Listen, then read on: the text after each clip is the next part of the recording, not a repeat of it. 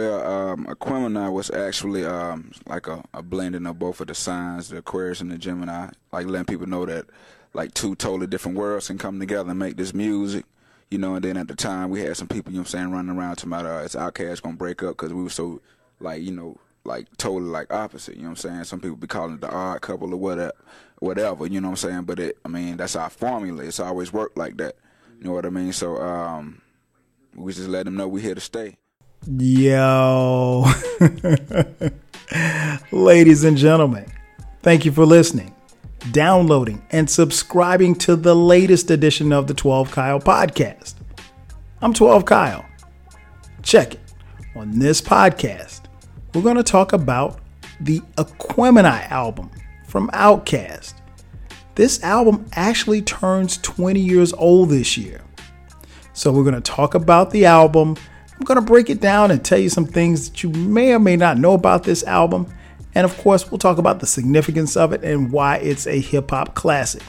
So sit back, relax, we'll drop the theme music, and we'll get the podcast jumping. Let's get it.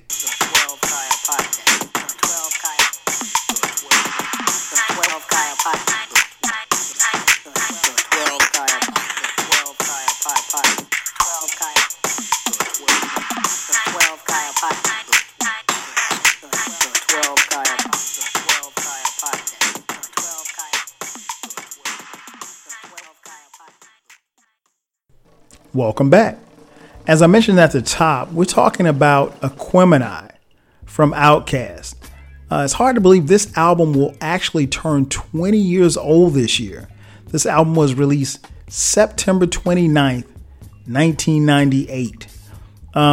This album resonates with me on so many levels. And I think back to when I actually bought this album. I actually went to a record store, a little novel concept place where you buy records, CDs, and tapes. And I remember waiting in line to actually cop this album. And there was a crazy buzz and anticipation for this album. And it also made me think about the landscape of what hip hop actually looked like in 1998.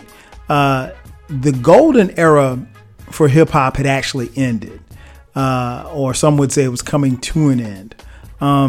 Hip hop was starting to be a lot less flossy, if you will. The shiny suit era was dying down, if you will. Hip hop was starting to look a little different and sound a little different. Particularly when you think about the people who were at the top of the hip hop charts. Two people come to mind for me, and that would be Jay-Z and DMX. So hip hop had become a little bit more gangster, a little bit more gully, if you will, a little bit more grimy, a little bit more dirty. But at the end of the day, you still had to MC, you still had to spit. And I think the lyrical era, was transitioning, if you will. And then here comes this album. And this album was a follow-up to their smash second album, ATLiens. And so as a fan and a huge fan of Outkast, it was highly, highly anticipated. This album also resonates with me on a personal level because I moved to Atlanta from South Carolina in 1997. So when I got here to Atlanta, the hip hop scene here was really, really growing. And it was almost like I don't want to say it was in its infancy, but it really kind of was. I mean, Atlanta hip hop was on the scene, but it wasn't like that in a major way. I mean, it's pales in comparison as to what Atlanta means to hip hop right now.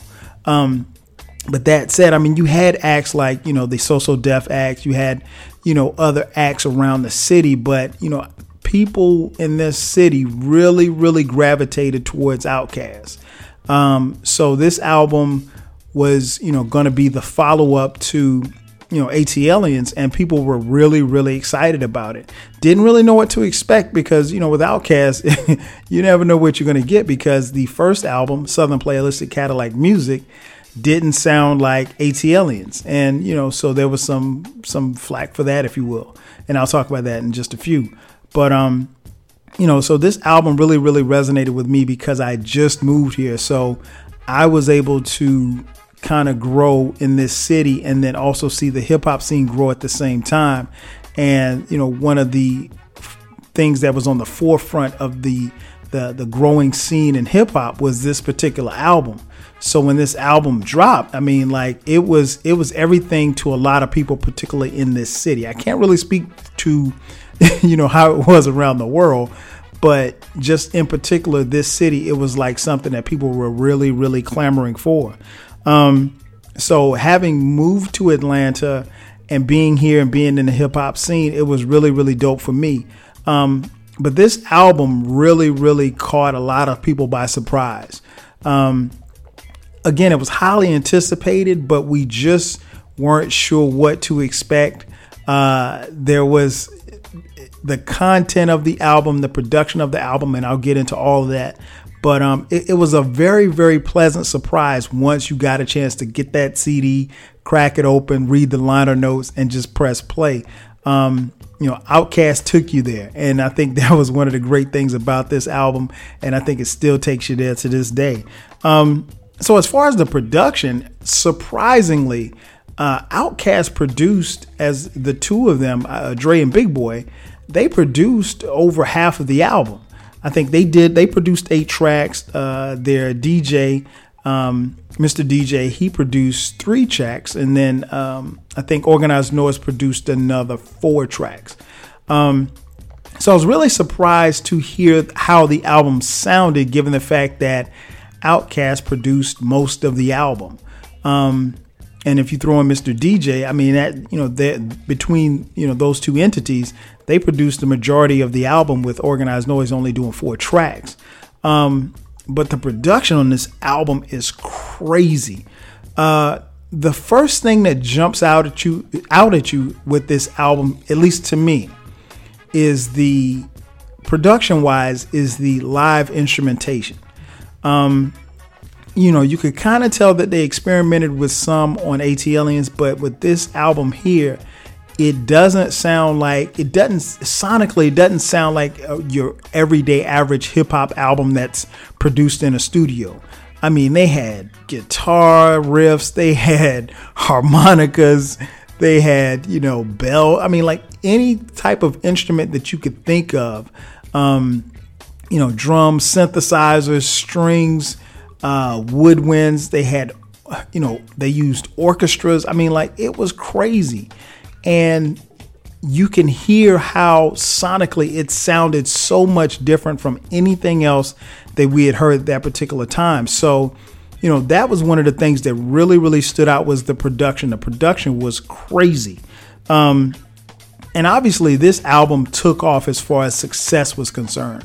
While Outkast isn't a group that necessarily went out to necessarily swing for the commercial fences, if you will, this album did very well. This album sold double platinum, which was crazy because their first album, Southern Playalistic Cadillac Music, went platinum.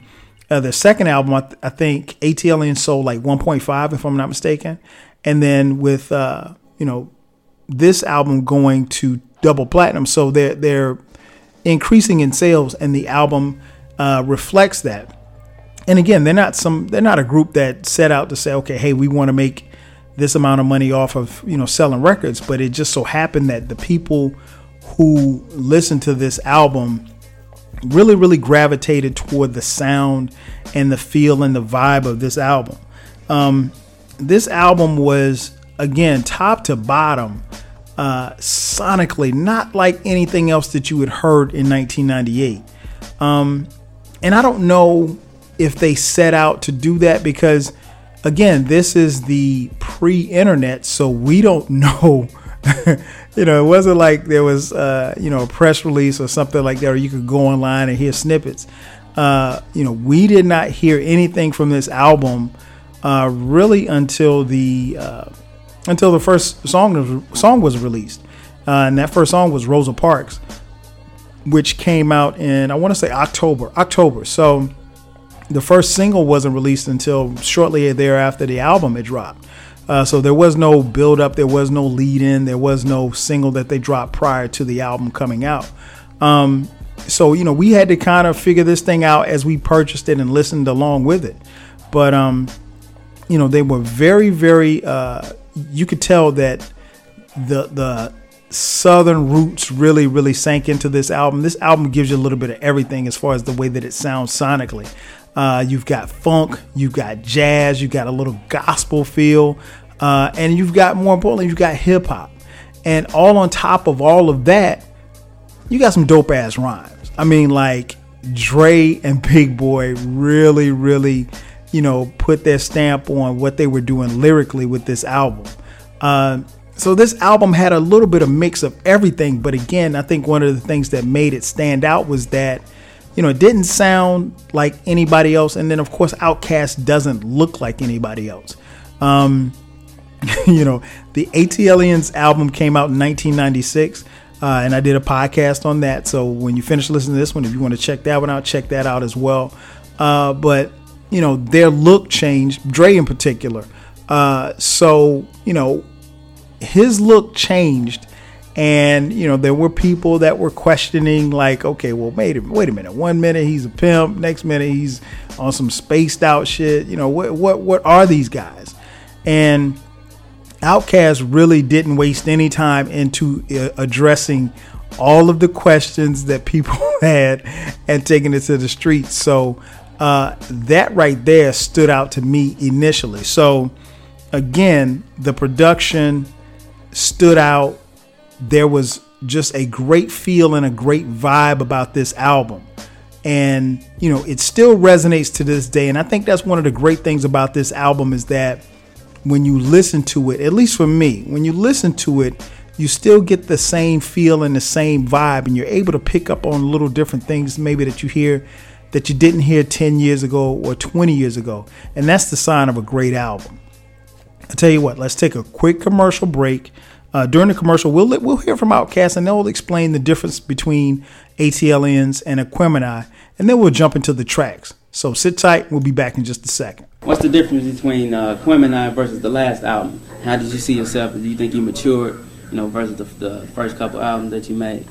Most definitely. We feel like every album we have to like recreate ourselves or whatever. So this album right here, I say is more like Outkast Extreme because, I mean, you got the feel of the first album, then you have the feel of the second album too, but it's like all like melted into one, and then we like just like put a lot, like an amp on it, you know what I'm saying? Like turned it up because it's that time to get live, you know what I mean? It's just like, it's great, you know what I'm saying, the lyrical content, you know what I'm saying, as well as the music, you know what I'm saying, so it's like, you know what I'm saying, this guy like the ferocious lyrics of the ATLiens album mixed with the complex music of Southern Playlist of Cadillac music, you know what I'm saying, we're just trying to really revive the whole hip-hop game and keep this thing fresh for y'all. You guys are supposed to break up, back, that's what the word was. Mm-hmm. Was there any trueness to that? Oh no, they was just like saying like from the surface, like I mean, Dre is totally different from Big Boy is totally different from Dre. How can they stay together and do this music? I mean, but you got to think, man. I mean, what make Kool-Aid so good? You know what I'm saying? It's like you got the packet that's sour as hell. Then, you know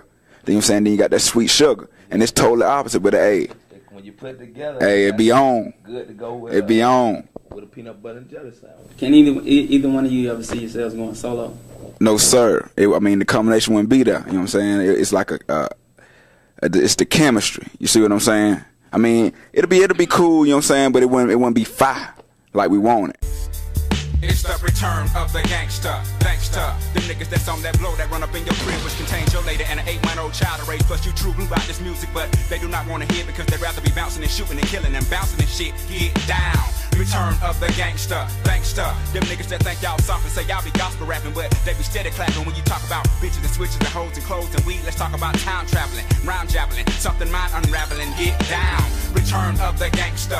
Thanks to them niggas that got them kids, they got enough to buy an ounce, but not enough to bounce them kids to the do it to the park, so they grow up in the dark, never seeing light, so they end up being like your sorry ass, robbing niggas and broad ass. They like get down. Return of the gangster. Thanks to the niggas who get the wrong impression of expression. Then the question is, Big Boy, what's up with Andre? Is he in the coke? Is he on drugs? Is he gay? When y'all gonna break up? When y'all gonna wake up? Nigga, I'm feeling better than ever. What's wrong with you? You get down. Man, listen. That's how the album actually starts. Once again, it's your boy 12 Kyle talking about Aquemini from Outkast. As I mentioned before the break, man, we're going to get into the tracks, but I wanted to start right there. Return of the G, Return of the Gangsta.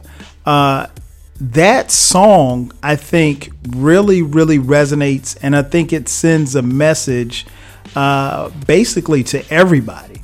At the time, Outkast wasn't really known for, going back and forth with people. Much had been made about them, after winning the award, for Southern Playalistic Cadillac Music, the 95 Source Awards. Of course, everybody knows they got booed. And that's when Andre 3000 got up there and famously said that the South had something to say. So other than that, they had never really, addressed people or rumors, anything like that. But in that verse, Andre really, really goes in. And I think, for me, that album, this particular album, Aquemini, the differences between how Andre was rhyming, and Big Boy too for that matter, but Andre in particular, from how he was rhyming on ATLiens to how he's rhyming on this album on Aquemini, I think that's where people really, really started to take notice. I think Outkast fans always knew he had it in him, but this right here, he set the bar so high just with this one verse, and it really set the stage for what they were going to be doing on this album. But, he really addresses and he goes in on it because, I'm going to be honest, that was the rumor.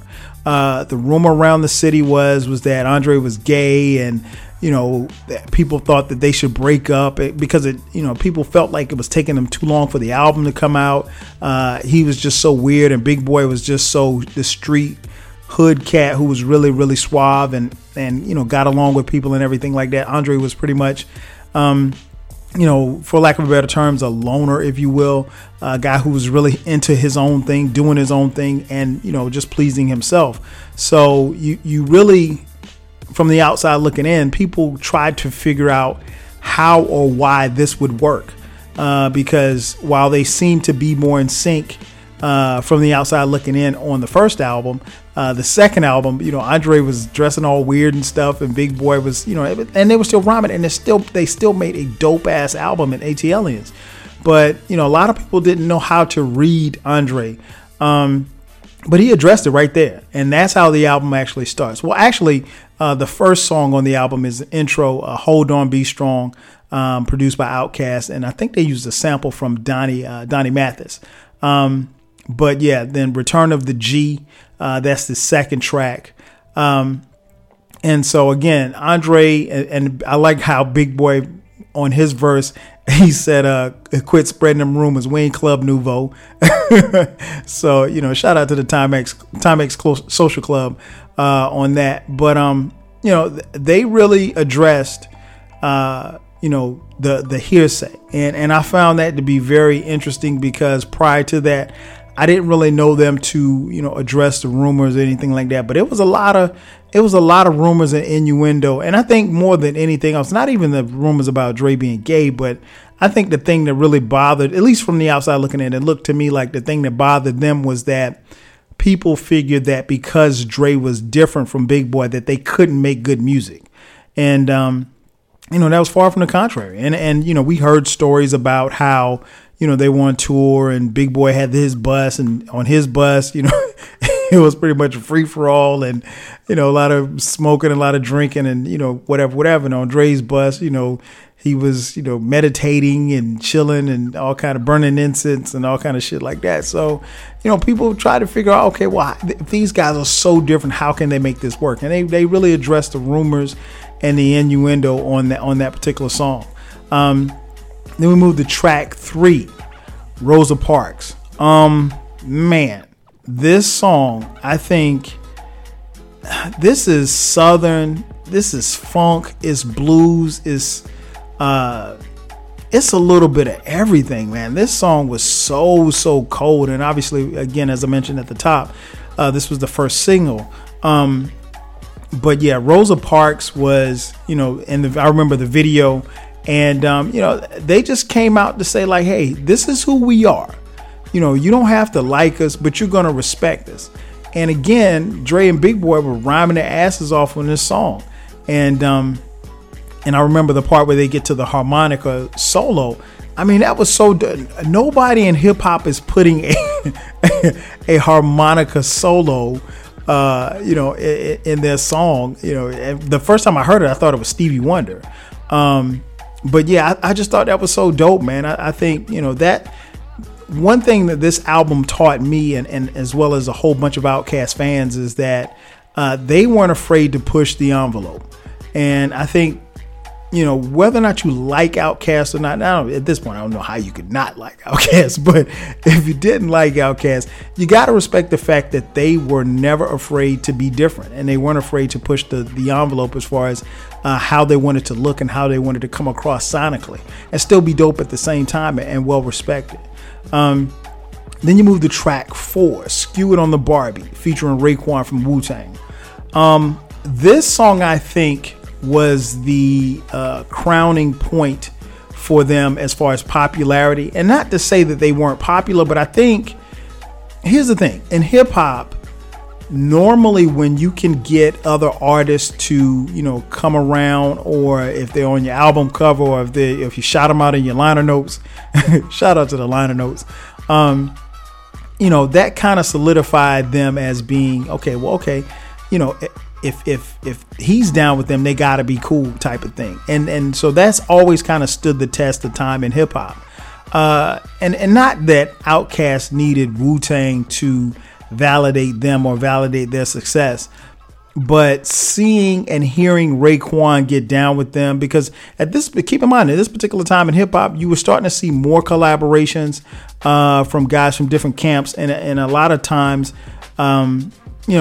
we had just got over the quote unquote East Coast, West Coast beef, which, we lost Tupac and Biggie, which is BS, but that's another story for another day. But we started to see more of these collaborations, but we had not seen a lot of collaborations between MCs from the South, MCs from the North.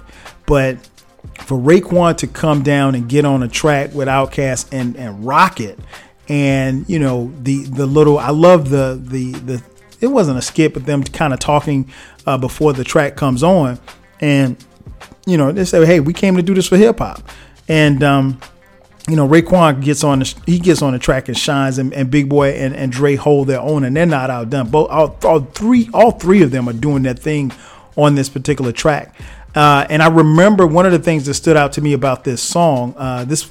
This song was actually the second song that was released. I believe it was released in that November.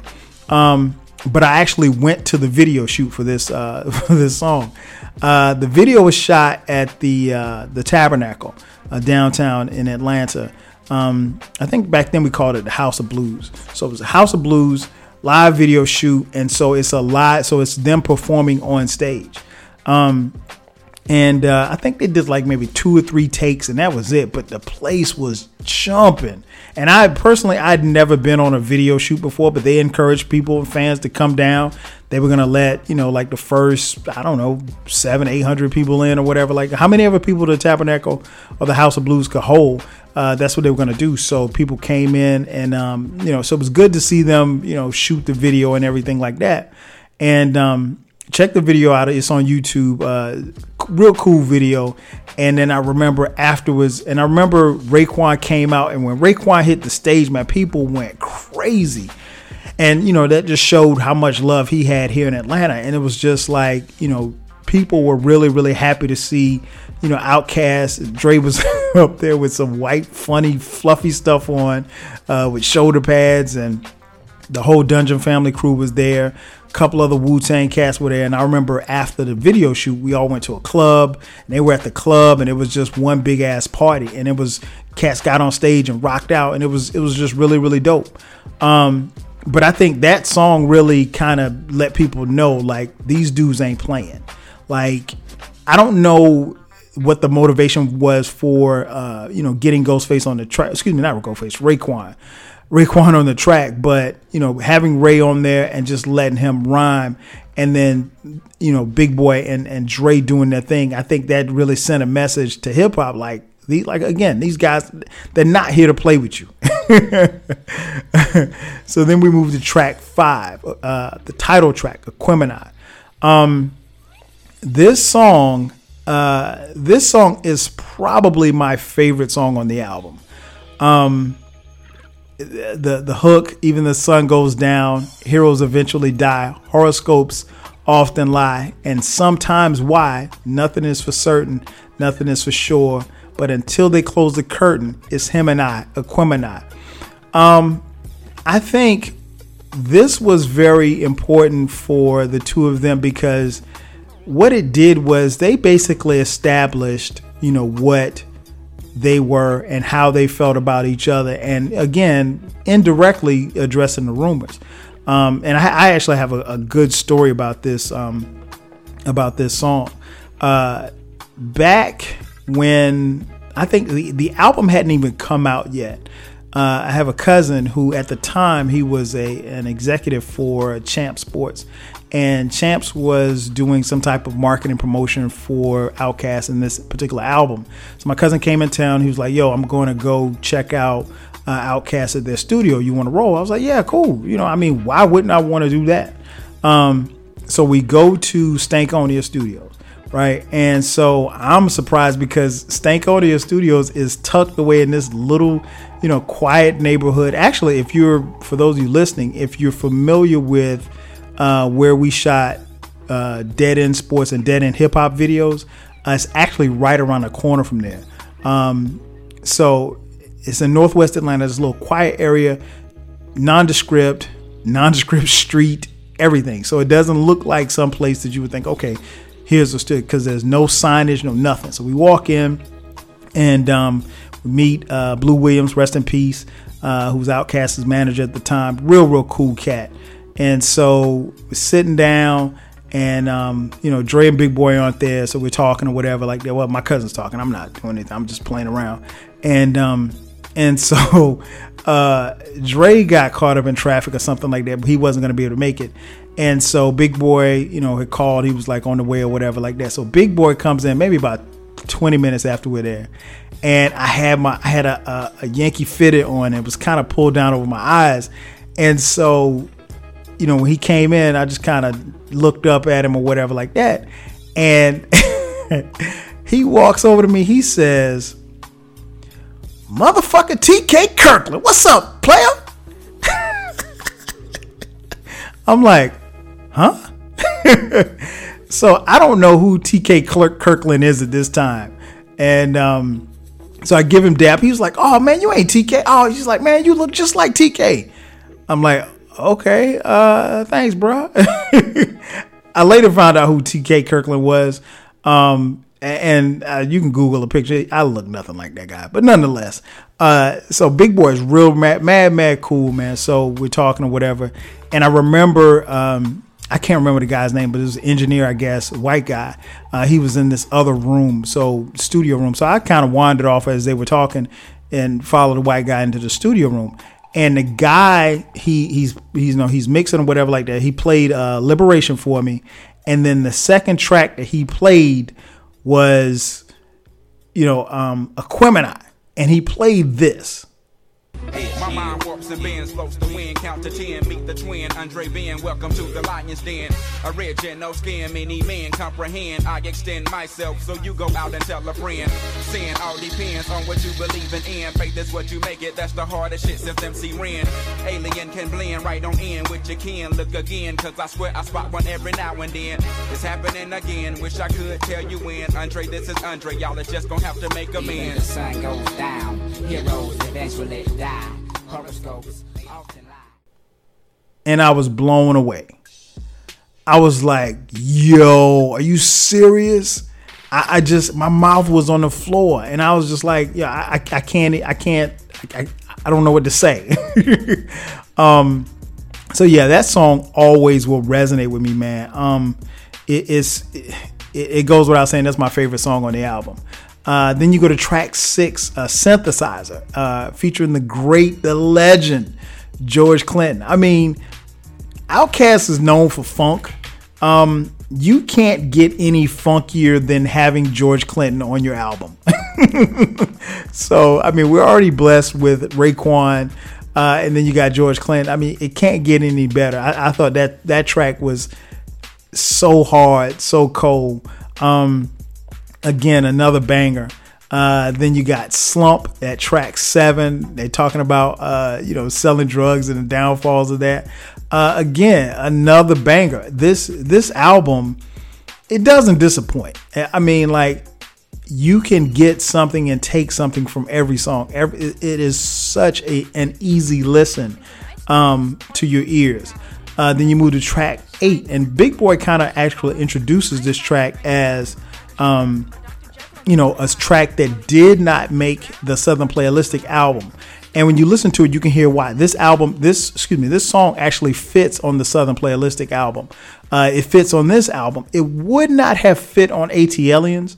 And it's not because it's not good enough to have made the album, but the way that what he's talking about and how it sounds sonically, it wouldn't have fit. But West Savannah, Big Boy rapping about, how he grew up and where he grew up in West Savannah.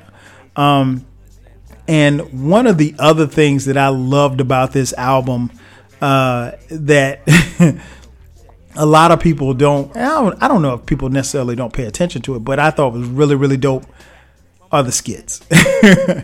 They have some very, very clever skits on this album.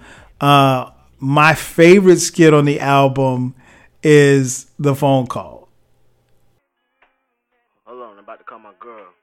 I'm about to see how weak your game is. Shut up, old sissy. You ain't even got one. Sissy? Call sissy. Shut up. Hello? What's up? What's up? Lizzie, get your ass in here. I gotta go. Hold up, wait. Mark want to know if he can get some cut up. Some cut up? Ain't no cut up going here. I cut your ass up. I mean, that joint is so funny. I mean, and the reason why it's funny to me because, like, it takes me back to my childhood when I was in, 7th and 8th grade, and I call up my boy, and we would call girls on the three-way, and then, these kids nowadays, y'all don't know nothing about three-way, y'all don't make three-way, y'all barely talk on the phone, but that's another story for another day. So that skit is funny. Also, the skit of with the rain coming and her grandmother telling her to get off the phone. Now that's funny as well. So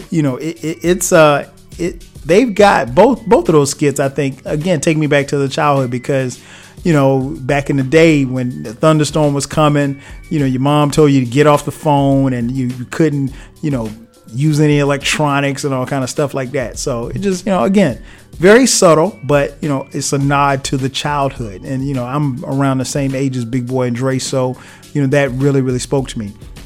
And then you flow into, you leave that skit and flow into track 9, The Art of Storytelling Part 1. Now, this does not include Slick Rick. I think they did a remix and Slick Rick was on it. And Slick Rick if I'm not mistaken, put that on his album. But yeah, man, the story of Sasha Thumper, a horrifying tale of a girl who, went the wrong way. And I love this story, man. The beat, the song, everything, man. This I could never stop playing this song. And then, of course, you go into the next skit, and then you have The Art of Storytelling Part 2. Now, one thing I'll say about The Art of Storytelling Part 2 is that this song kind of if you look at it, it gives you a glimpse and a vision as to what Stankonia is going to sound like. Because I think this song really could be on Stankonia, which was Outkast's 4th album, the follow-up to Aquemini. But I love this song, man. This is so, out there as far as the beat, the way that it sounds. It sounds like Dre is trapped in some type of compartment or something because he sounds muffled, but it's so funky. And again, dope rhymes. Then you move to track 11, Mamacita. Okay. Let's deal with the elephant in the room.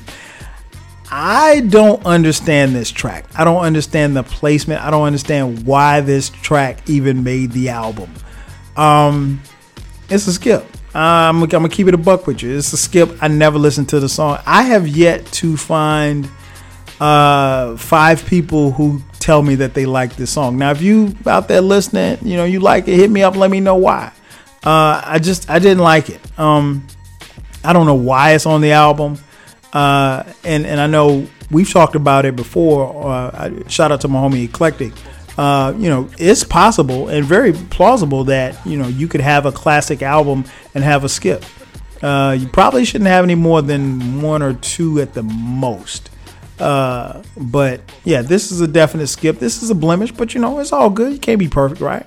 So yeah, Mamacita, not much to talk about here, so I'll move on. Then you move to track 12, Spody Odie Dopalicious. That's how you pronounce it. Spody Odie Dopalicious. Man, when I say funky, this is a funky ass track. Spody Odie Dopalicious is more or less this kind of like spoken word. But, Big Boy and Dre are they just dropping game on you, man. I mean, this is a cold ass song, man. Another one that I could never get tired of listening to. Then track 13, Y'all Scared, with T-Mo, Big Gip, and Cujo from the Goody Mob. Man, listen. Anytime, and that's one of the things that I loved about how Outkast and their brothers Goody Mob, performed and how they did things. Because normally when you would have an Outkast album, Goody Mob would be on it. When you had a Goody Mob album, Outkast would be on it. So I love the way that they did that back and forth, along with the production from, Organized Noise on, 4 different tracks on this album. But yeah, man, this actually, I read something and doing some research. Big Boy actually wanted this to be the lead of the album. And, after going back and forth, they decided for it not to be. But great verses from everybody on here, man. And that was like a big saying back then in 98, y'all scared. And the hook said, if you scared, say you scared. That was that was real big in the 90s, man, to tell somebody, if you scared, say you scared. I remember saying that in college. Nonetheless, yeah, another dope song. 14 is an interlude called Nathaniel, with their homeboy Nathaniel. I guess he was locked up at the time.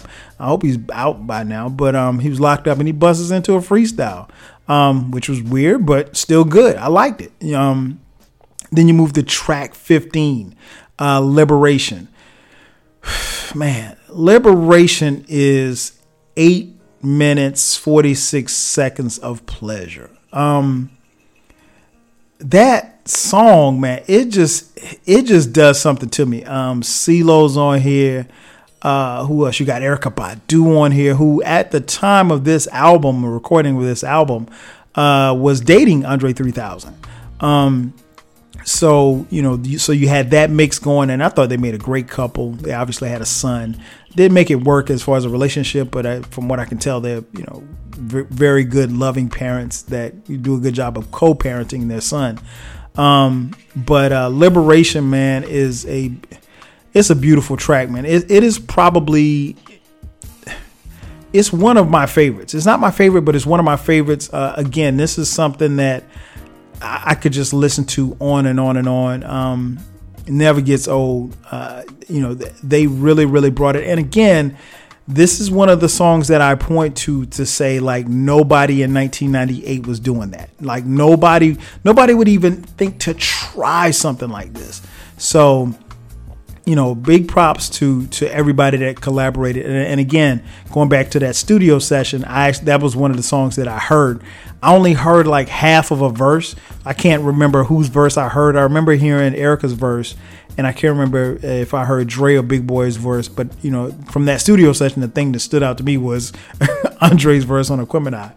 And then the album closes out with Chunky Fire.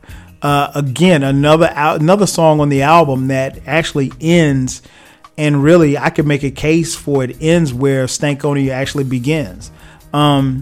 and of course they have the interlude of the guys talking at the end, the skit, which is kind of funny, speaking from, two fans' perspective who actually bought the album and, tried to return it and realized that the album was dope.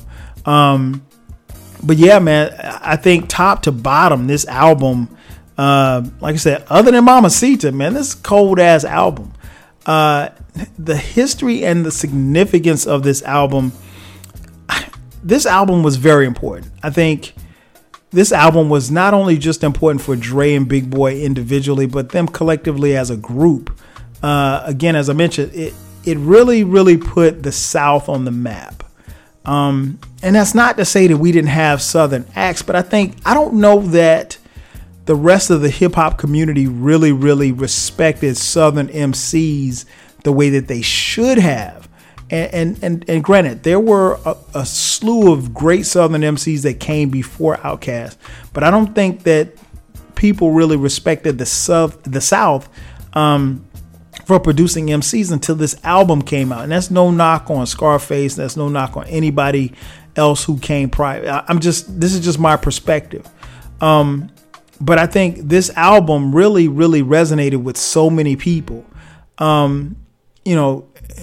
This album is, I think this album got, I can't remember, but I think this album got 4.5 mics. Should have gotten 5. This album is a modern day hip hop classic. There aren't many albums. There weren't many albums actually from 1998 on that I could say that about. But this album, it had a little bit of everything. And I mean, obviously, not only did it do well as far as record sales, but it was critically acclaimed. I mean, the critics loved it.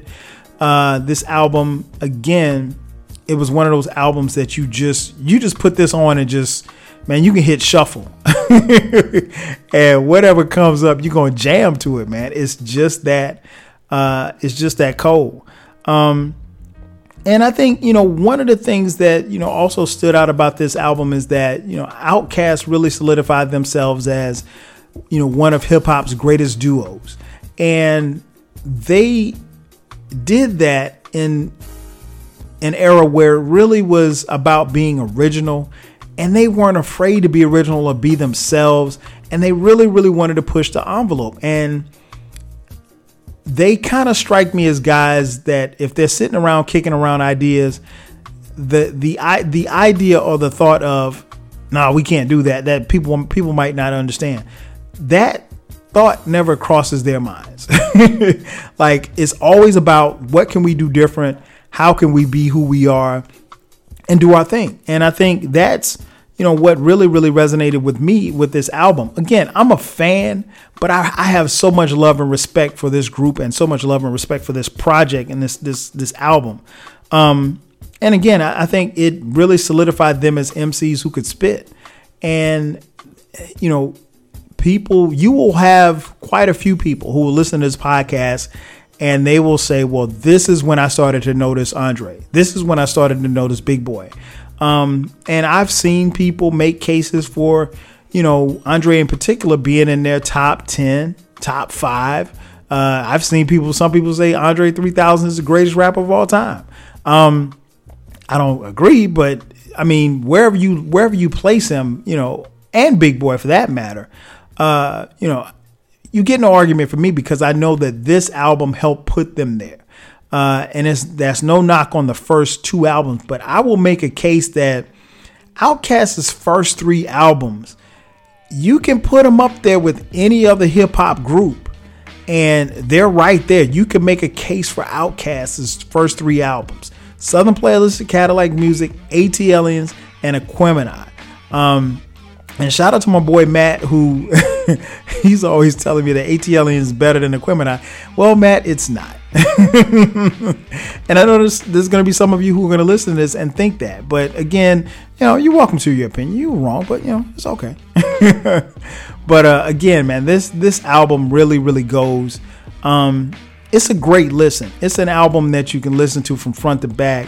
You might even like Mamacita. I personally don't, but hey, it is what it is. But again, this album, over a period of time, it's hard to believe that this album is turning 20 years old because so much of it resonates to today. It doesn't feel dated. It doesn't feel old. It just feels good. And one thing that I came across was a quote that really, really stood out to me. It said, Aquemini is a hip hop classic that pushes the limits of what we do, of what we normally consider hip hop, yet is decidedly true to its roots. Close quote. I couldn't have said it better myself. Ladies and gentlemen, thank you for checking out the latest edition of the 12 Kyle podcast. I'm your boy 12 Kyle. We'll catch you guys next time. 5,000.